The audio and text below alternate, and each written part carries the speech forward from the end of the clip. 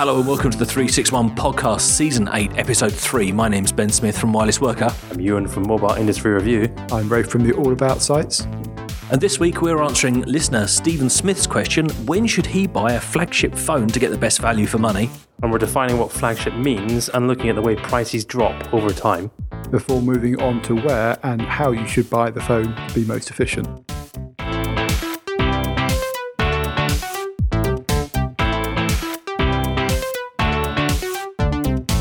Quick $100 handset challenge update this week. Ewan McLeod? Right, okay, so I'm horrified at the vitriol, but I think it's fair to say I am still carrying the listeners. I mean, I reckon that the silent majority are with me here, right?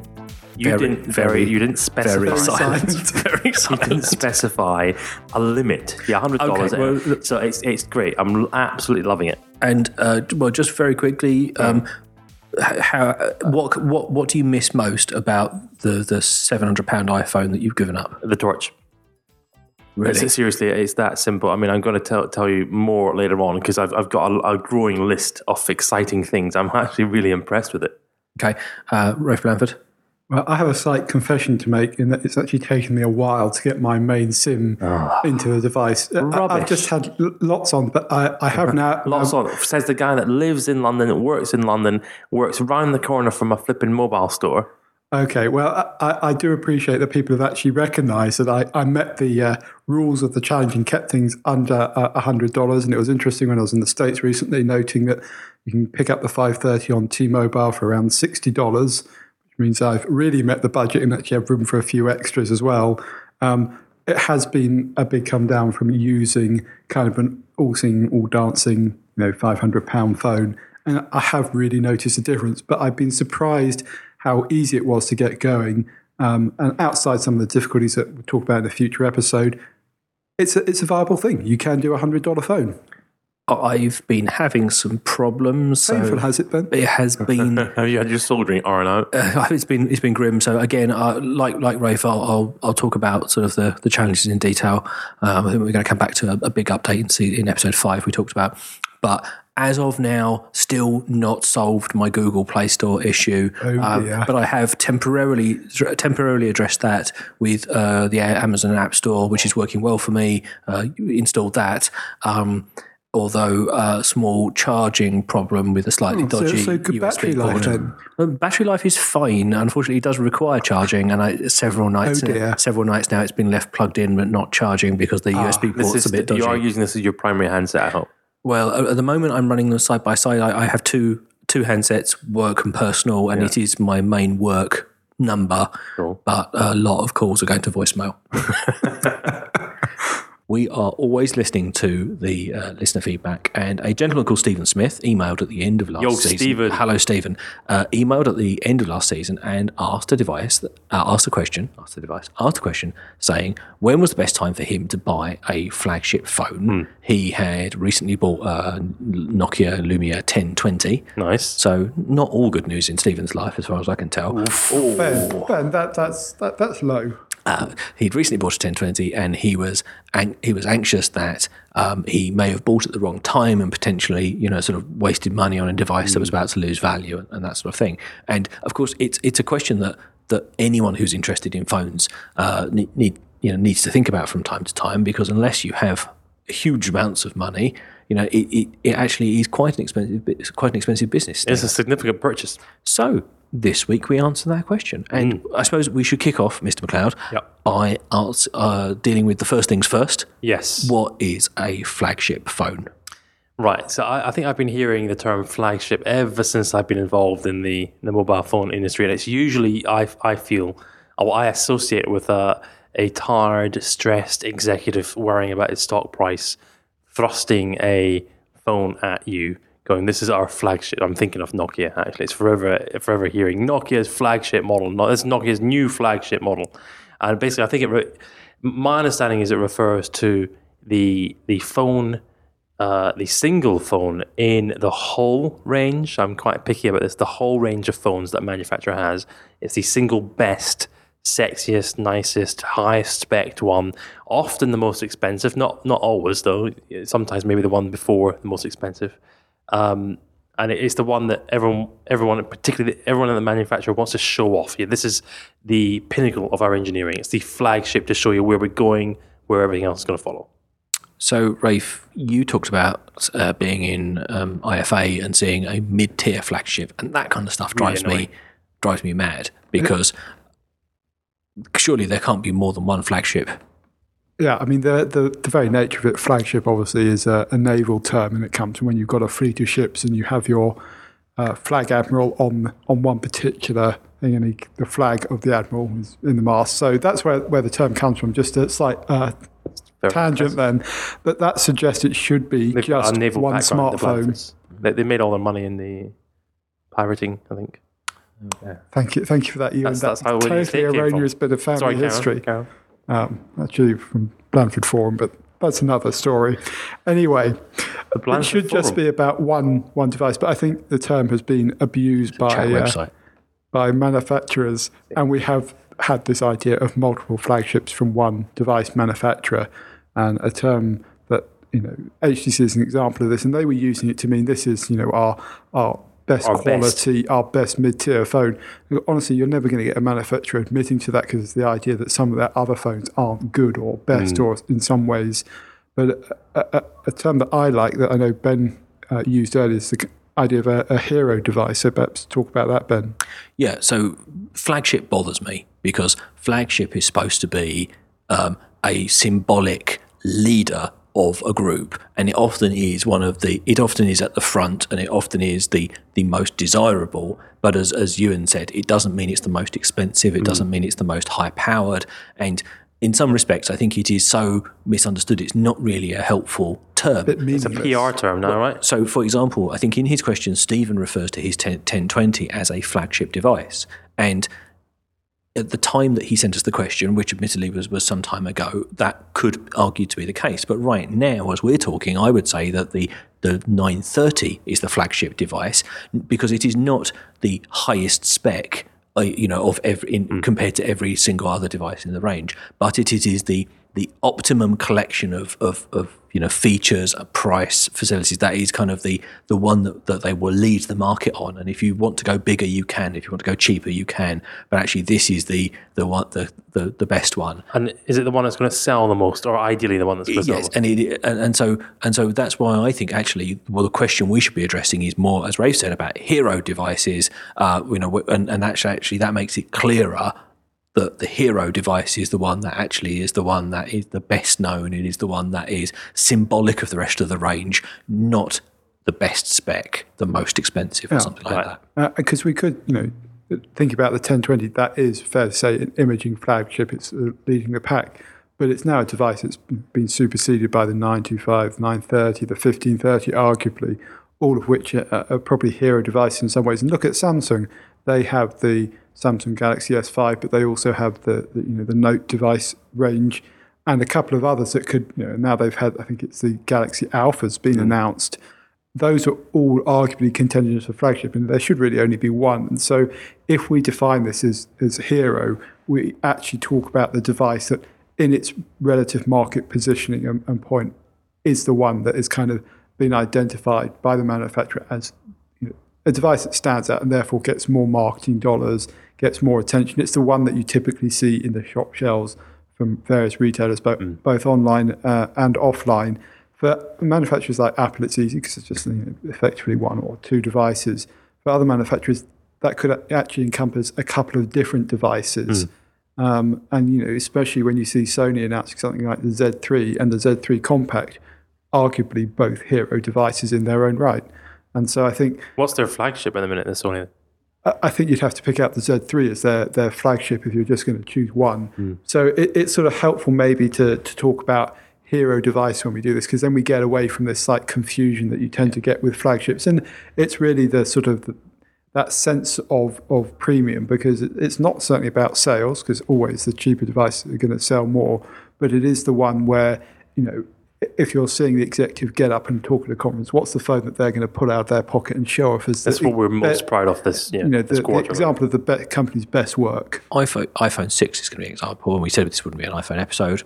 iPhone 6 is going to be that's the flagship device. That's symbolic of what the current Apple iPhone range looks like. But actually, the 6 Plus is larger, more powerful, and has some features that the 6 doesn't. It's an extension of that range. It is. So the flagship attracts you to the range, and then you go and buy the hero device in the category that you're interested in.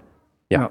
Okay, good. So we have defined our terms and immediately thrown away the one that Stephen used, but no problem, because I have to say it drives me mad when flagship is so widely abused. I think it gets bandied around too much and actually confuses people unhelpfully.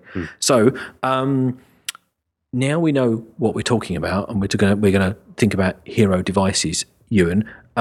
We really need to understand how phone prices change over time, because in some cases you wouldn't necessarily think that they do, but of course that's oftentimes because we buy them hidden through contracts and all these sorts of things. But actually, the prices of phones do quite clearly change, quite quickly over their lifespan, and much more rapidly than almost any other consumer good that you can think of. Of course, the price of a loaf of bread and TVs do vary over time, but I think smartphones stand out as having price drops of very substantial amounts, within just a matter of months in some cases, and certainly if you extend it to the year or 2 year time frame, the price drops and price differences are really very notable indeed, and therefore have an impact on this discussion about when is the best time to buy. Well, this is the thing that bothers me. It's actually why I tend to prefer to buy phones the minute they come out. I mean, we'll talk about our own habits later on, but that's just because I think I want the maximum time spent with the device before it becomes irrelevant or before it becomes old. I mean, after 6 months, you start hearing about the nicks to the Galaxy S6 or the Galaxy X, whatever. It doesn't take long before these things are out of date. And then in terms of value, I mean, I whenever I've been looking to buy a phone, I'm always astonished at after a month you tend to see a little bit of look at Sony Z2 earlier this year, Z3 halfway through that. It's 6 months basically. Well, actually, 361 Podcast commissioned some research on this. And let's hear about it. Well, I've got the research in front of me. Should we say hello to the lead researcher? Hello, Roland, lead researcher and all-round good guy who has pulled some amazing numbers out for us. And I just want to pick out some numbers because I think it's really fascinating. There's tons and tons of detail. But first of all, we have to divide into the Android and the iOS camp. Not because we're pro iOS or pro Android, but because factually they do change price at different times. Yes, it's quite clear that iOS devices lose their value and reduce their price much more slowly than all the other phones on the market. And actually, the price decrease is very slow and gradual over the lifespan. And ideally, there's often as much as a sort of a 10% price drop within the first month or two after release. But after then, the price declines gradually, isn't it? Yeah. However, Android devices change prices quite substantially differently, and it's really fascinating actually to see that we've got a graph here from a research organisation, and the Galaxy S2, the Galaxy S3, and the Galaxy S5 changed their value really, really closely. So there's a real pattern emerging here. This is not just one specific device. This is the whole range. And actually, it shows that they lose on the whole. They lose about 25. The price comes down about 25% to 45% in the first year. But it's interesting to see how that price decrease is applied, and the bulk of that decrease is applied in the first 3 months. That's shocking. And you actually see a similar pattern on Windows Phone. It's actually somewhere in between the two, in that the price decrease tends to be spread over a slightly longer period of time. But likewise, buying 6 months after the release, you'll certainly get the best value for money if that's what we're talking about, when you balance it against the desire to have it as soon as it comes out. And it's probably worth making the point here that you can look at depreciation values and sort of pick out when is the best time to buy, but there is more than one factor in when you talk about when should I buy one. There's the absolute cost factor, but most people aren't making a purely rational numbers-based decision about buying a phone. There is a emotion in it, and I think Ewan is probably our prime candidate. Am I the edge case emotional? I think you're the poster boy for the buy as soon as I want it, because I want to have it before anyone else, and I want it to have a certain amount of prestige factor. Well, I tell you what. I mean, I want to talk about this later on. But really, I find I'm really disappointed when I know that I've got technology that's now been superseded. I feel less whole. And certainly when you're thinking about when should you buy, you also need to think about when should you dispose. Well, that's where I am when should very you refresh. Active. And here's some more numbers. Go on. Typical iPhone resale value after 1 year of ownership, 63% of the original price. Okay, 63. and what was it? What 63? So what was the Samsung? 46%. Wow. Okay, so it's quite a difference. So, and again, this is not pro or anti any one of the particular platforms. Just factually, they are different markets for different devices. And so, as you can see, we're already seeing a trend here of very, very gradual decrease in price for iPhone. No sudden drop off after release, but it retains more of its value over the lifespan. With an Android device, particularly, this research references the Samsung Galaxy range as being, kind of one of the typical identifiers there. A big drop in price over the first 3 months, sometimes up to as much as 30%, but then also a substantial drop to below 50% by the end of the first year. And of course, with people so often in 2-year contracts in the UK, that trend continues throughout the second year as well. We should perhaps distinguish between a high-end and sort of mid-tier devices, and that you'll typically see, certainly obviously less dollar value price drop, but also a smaller percentage price drop. That's reflecting the margins are smaller in mid-tier versus high-end, but it's also worth saying that the high-end devices that run Android from the big manufacturers typically have a bigger cushion and therefore more to fall than some of the devices from the likes of Xiaomi and other Chinese manufacturers. And so if you're looking to maximize your value, actually buy a cheap high-end device from one of the less well-known manufacturers. Is that a flagship one or not? Well, there's a debating point from earlier. So I think you have to be careful when you talk about this subject, because it does depend who you're buying from in terms of manufacturers and where you're buying. And so the honest answer is, when you're buying a flagship, actually buy a mid-tier flagship, because you'll get the maximum value in terms of money against feature set, because they'll do 95% of what the high-end phone will do, and will cost probably half the price. Right. But of course, again, people don't behave in that manner, because buying a phone is about more than just the cost per feature ratio. Certainly, if you buy a mid-tier hero device, there's less to lose, because if you get it wrong, then the overall purchase price and the percentages you're dealing with are less. But certainly, as you go up the bands, it's also worth thinking about the relative amount of money. It might be the same 10%, it might be the same 15% drop, but it's in real absolute terms, it's double. It's double the amount of money. Another interesting point here as well, of course, is that this is hugely influenced by the sales success of these devices, and I think that's exemplified by some differences in that Samsung range in that first 3-month period. So obviously, ultimately, prices leveled out, but the way they got there varied. And Samsung Galaxy S2 and S3, big commercial successes for Samsung, and really set the Galaxy range up. Where are we? 13%. S2 lost 13% of its value in the first 3 months. S3 was 14%. S4 was 18%, but actually the S5, which in some cases was considered not such a good seller, was up to 30% in the first 3 months, reduced from the price.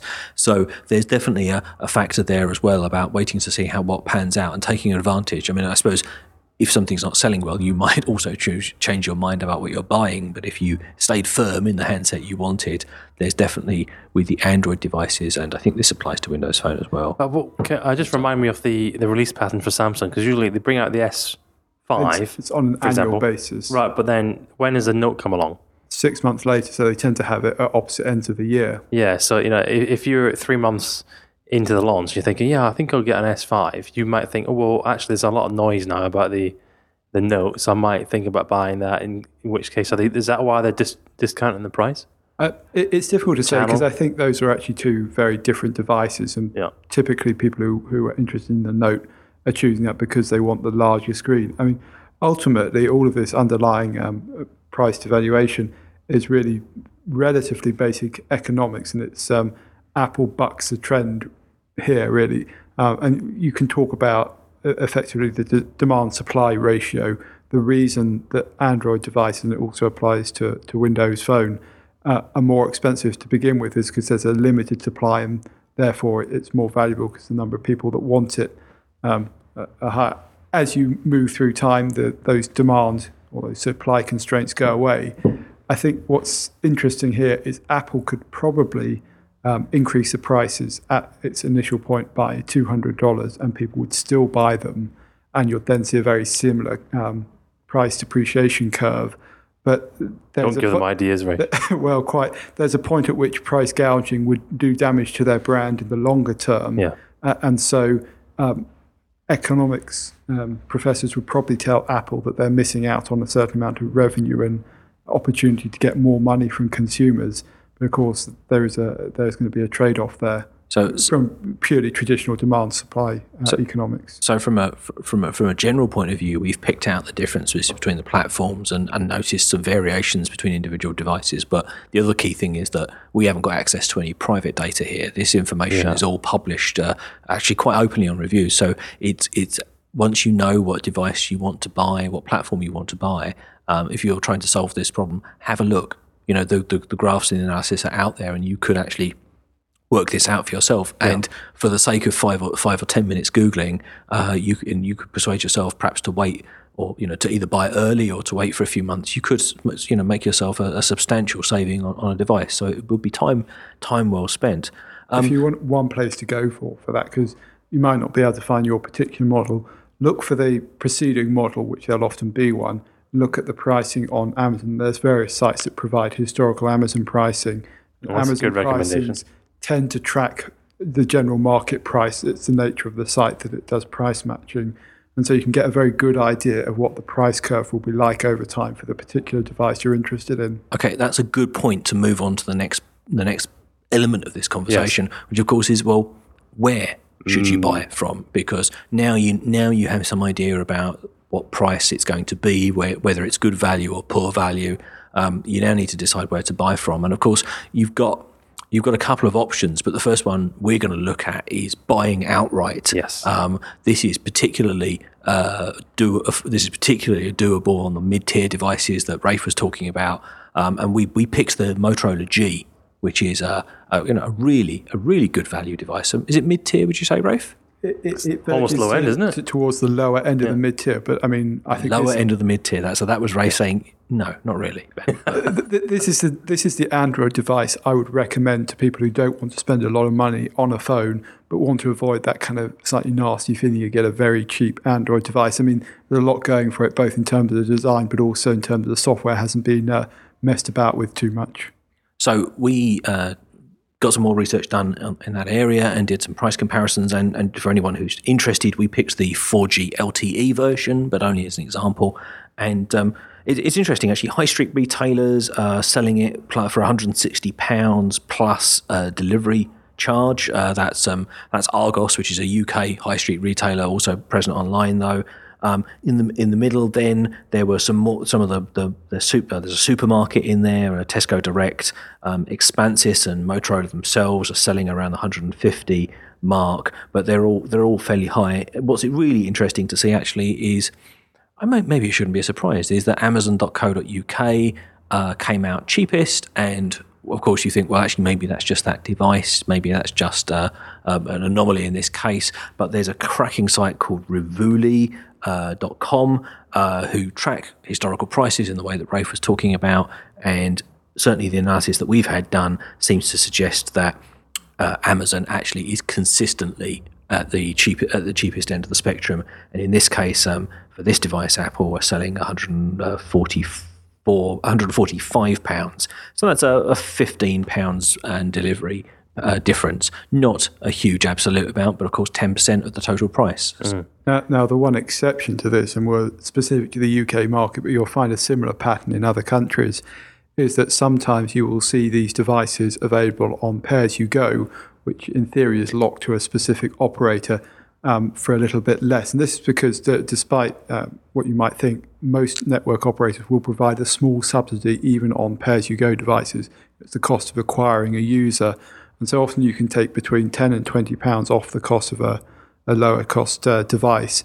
That's because obviously they want you to go in. You have to look out for this though, because sometimes the devices will be locked to that particular network. However, if you buy through certain operators here in the UK, 3 being one of them, or through Carphone Warehouse, which is a third-party retailer, you can pretty much guarantee that the device will come unlocked, and thereby you might be able to save a little bit of extra money. Now, you may need to then buy a SIM card and get a top-up. Tenner.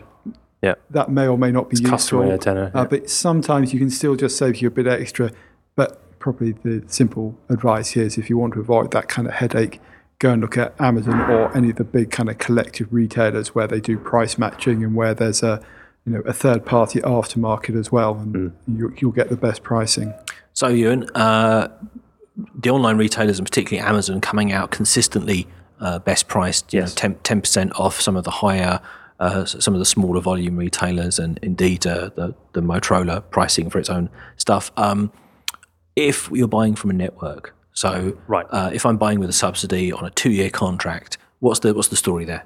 Well, you see, I always used to buy from a network, typically because they used to have it quicker than most other suppliers, but that seems to have changed quite dramatically in recent years.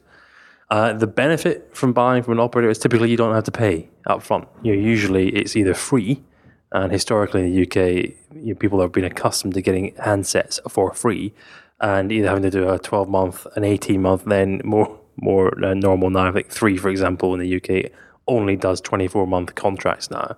So if you are going to buy a phone from an operator, that's quite useful. It means you don't have to pay for it up front typically, and a lot of people really like the idea of spreading the payments. It does mean you are committing quite dramatically to that particular operator, and you end up, I feel that you end up paying a lot more. But actually what I mean is there is less flexibility.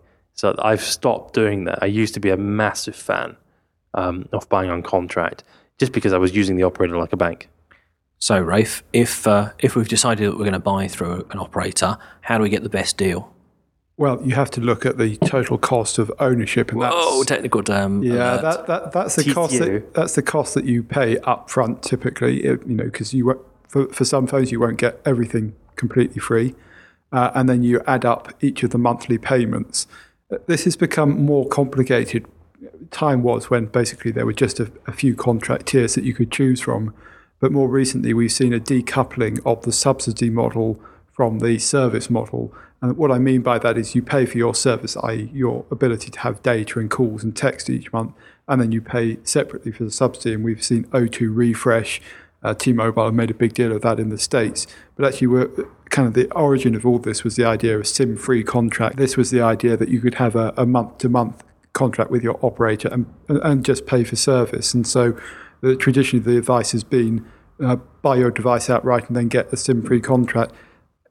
Still, some people don't want to pay that much up front, and it's perfectly understandable. And so using the operator, as Ewan says, as a bank is the way to go. But you do need to look at that total cost. And we've had some research done to kind of work out for one particular device, the iPhone 6, which network is going to give you the best value for money. Yep, so we looked at the iPhone 6 64 gigabyte model as an example, and we looked at all of the 4 main UK networks. That's EE, Vodafone, O2 and 3. We looked at 24-month contracts because that's the standard duration. And it actually was really interesting. Should we get the listeners to kind of look away now? Well, it was really interesting to see the diversity. So prices ranged from about 1,100 and something pounds over the full 2-year contract, including all that front, all the way up to well north of £1,300. So there's a big difference. Now, of course, you are getting there is a variety of different tariffs in there and different amounts of data and things in that range. But if you just look at tariffs that have comparable amounts of data, it's actually quite noticeable that there's 2 trends that we picked out in our research. One is the more you pay upfront for your device, generally, the lower the total cost of ownership will be. So it is worth paying £100 and more if you can on a device up front. You're getting less subsidy from the operator, you're borrowing less, and therefore over the lifetime of the contract you pay less. And that actually shows that generally, like for like, contracts with no pounds for the device up front, free, are the worst value. The other thing we noticed as a general trend across all of the tariffs was that there really are sort of two tiers of device costs in the UK, and we found that EE and Vodafone were similar but more expensive, and O2 and 3 were similar but cheaper in terms of the overall total cost of ownership on comparable devices. There you go. I wouldn't have guessed that. If we played that game properly, I wouldn't have guessed that. I would have guessed O2 and Vodafone as most expensive. There you go. So that was a huge amount of data. What would you do? Right, okay. And let me clarify the question, Ewan, before you go off. Not what would you do, because we know what you do. You run screaming to the Apple shop with a fistful of money, stuffing it into the pocket. I had someone bring it to me. You had someone to bring it. All right, story doesn't work. But you just throw money at Apple as quickly as possible. So what would you... There's a method there, but Karen. What would you recommend to Stephen? I would say you want the best value flagship phone for the longest period of time, Stephen, right? Because the issue about waiting... Right, and I know that will be cheaper, but the issue about waiting is that very quickly the magnificent device that you are lording it over with everybody with is very quickly erased from the memory of everybody else, because they go, oh yeah, that 1020, yeah, lovely, but actually I've got the 930 now, or I've got this one, I've got that one, really quickly, and especially if you're a Sony customer, for example, right? So yeah, my view, I think you should buy it. I think you should. But, come on, I'm conditioned, right? I think you should buy it. I don't think you should do an operator. He's going to have to spend 2 years with that phone that was only going to be a market leader, a flagship device, for about 6 to 8 months if he's lucky. Rafe? I would congratulate Stephen on having the very good taste to buy a Lumia 1020 in the first place. And actually, that's quite an old device, relatively speaking, for what we might consider a flagship. So he'll have got excellent value for money on it. It's worth noting that he sent the question in a few months back during the last season. Even a couple of months ago. In terms of a recommendation for what I think you should do, I would say buy the device outright. See, there you go. I was right as well. But 3 months after the launch, unless you're buying an iPhone. And I would say that applies to people who listen to this podcast or Mobile Geek who probably replace their phones more regularly than the 2 yearly contract cycle. Yeah, I completely agree. But definitely, if you're buying an iPhone, get out there, buy it straight away on launch day. You're gonna lose less, and you're not missing a bargain. Weeks later, if you're buying any other platform, Android or Windows Phone, give it that first 3 months. Check out the operator deals. Check out the operator deals at the time you're buying for the amount of data that you want to use, and see if you can save some money by picking a smart tariff. Sounds like you absolutely could, to the tune of 10 or 20% or so.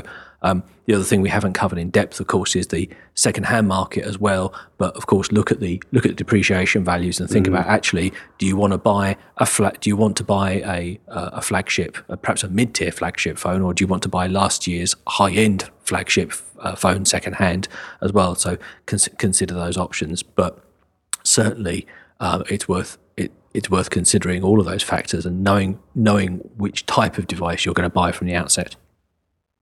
Okay, well, good to speak to you guys. Thank you very much for all your input. Thank you especially for Roland, who did all the number crunching for us this week. Nice one, Roland. Roland, stonking job. And I mean, there are just pages and pages of data that we haven't even talked about yet. So I think there's definitely some scope to do some more on this one. But hopefully, Stephen, there's some tips and tricks on how you should approach your purchases. Now rereading Stephen's question that I have in the screen in front of me, I suspect he may have been asking how to replace his 1020 rather than buying his 1020, but all of what we've just said still holds true, so there's no problem with that one. Get yourself out there, choose what you want, and then just hold fire for a few months, we reckon. Thank you very much, guys. Good to speak to you. Likewise. Love you. And we will be back next week. Bye-bye.